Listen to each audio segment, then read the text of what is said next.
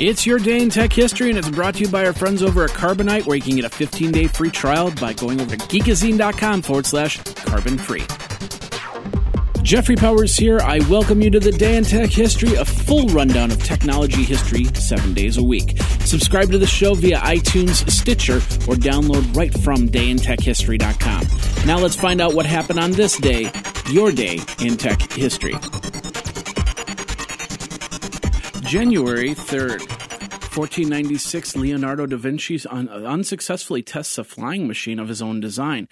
In the 2002 BBC television series, Leonardo would be theorized that da Vinci, who was a devout pacifist, may have purposefully designed the flying machine to fail.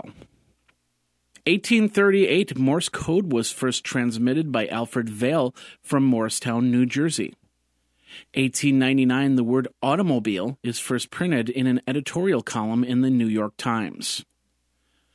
1919, Professor Ernest Rutherford splits an atom for the first time, thus earning the title the father of nuclear physics. 1951, the television series Dragnet would become the first network-sponsored television program. 1957, at a press conference in Lancaster, Pennsylvania, the Hamilton Watch Company introduced the world's first electric watch. It was the result of over 10 years of research and development that began in 1946, and the novelty of the watch that didn't need to be wound, or basically made it an instant success. 1971, the United Kingdom first opened the university broadcast, a session of a course entitled Introduction to Mathematics, and it aired at 11 a.m. 1977, the Apple Computer Corporation was incorporated by Steve Jobs and Steve Wozniak, and the company moves from Steve Jobs' parents' garage to a building on Stevens Creek Boulevard in Cupertino. 1983, Time magazine dubbed the personal computer as Machine of the Year.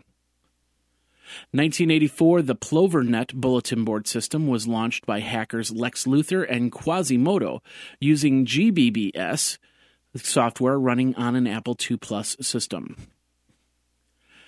1987, Packard Bell announced plans to launch the C115 featuring a 120 MHz Pentium processor, 16 MB EDO RAM, 1.2 GB hard drive, 8-speed CD-ROM, and a 14-inch color monitor for $999.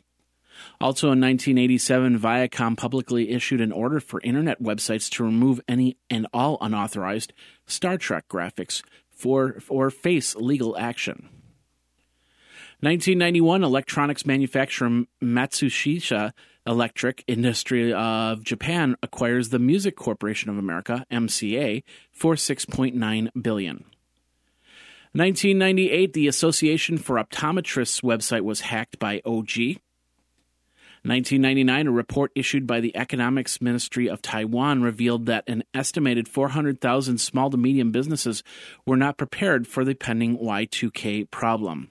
Also in 1999, the U.S. Mars Polar Lander was launched. Now this word from our friends over at Carbonite who want to help you pursue your passion. January is a month to reflect on what you did the previous year and also plan what you're going to do in the next. One thing you might want to put on that resolution list is to back up your data. And Carbonite is here to help with that.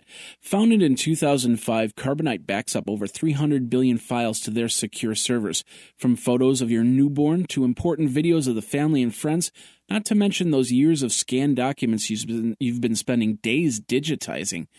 All of it gets stored in their secure cloud, so you're protected from fire, theft, and other acts, but also able to pull it down on your iPad to show those cute pictures to friends and family. Your data is secure and encrypted, and if you're a small business in the healthcare market, Carbonite can help since they are also HIPAA compliant.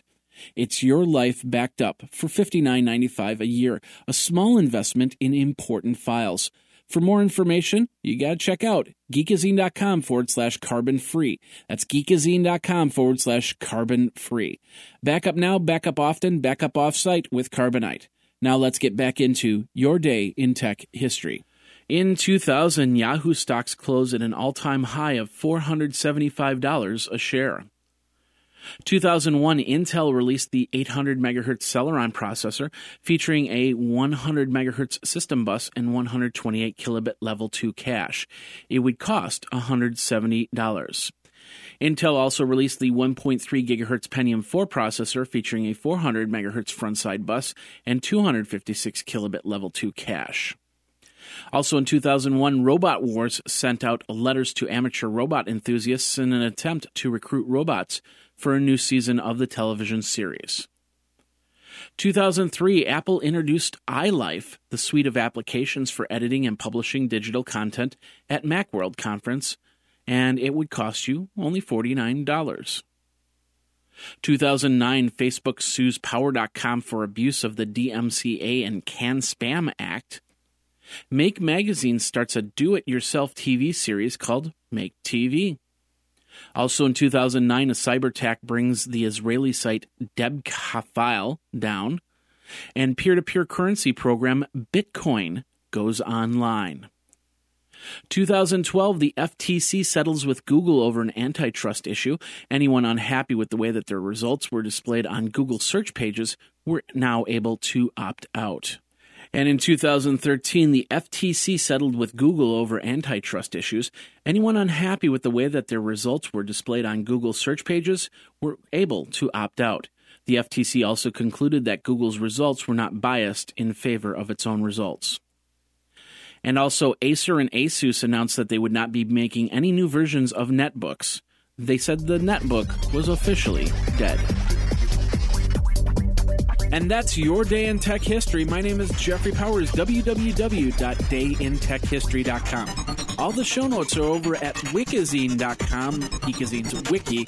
And, of course, you can like the Facebook page and follow Twitter at Day in Tech Hist.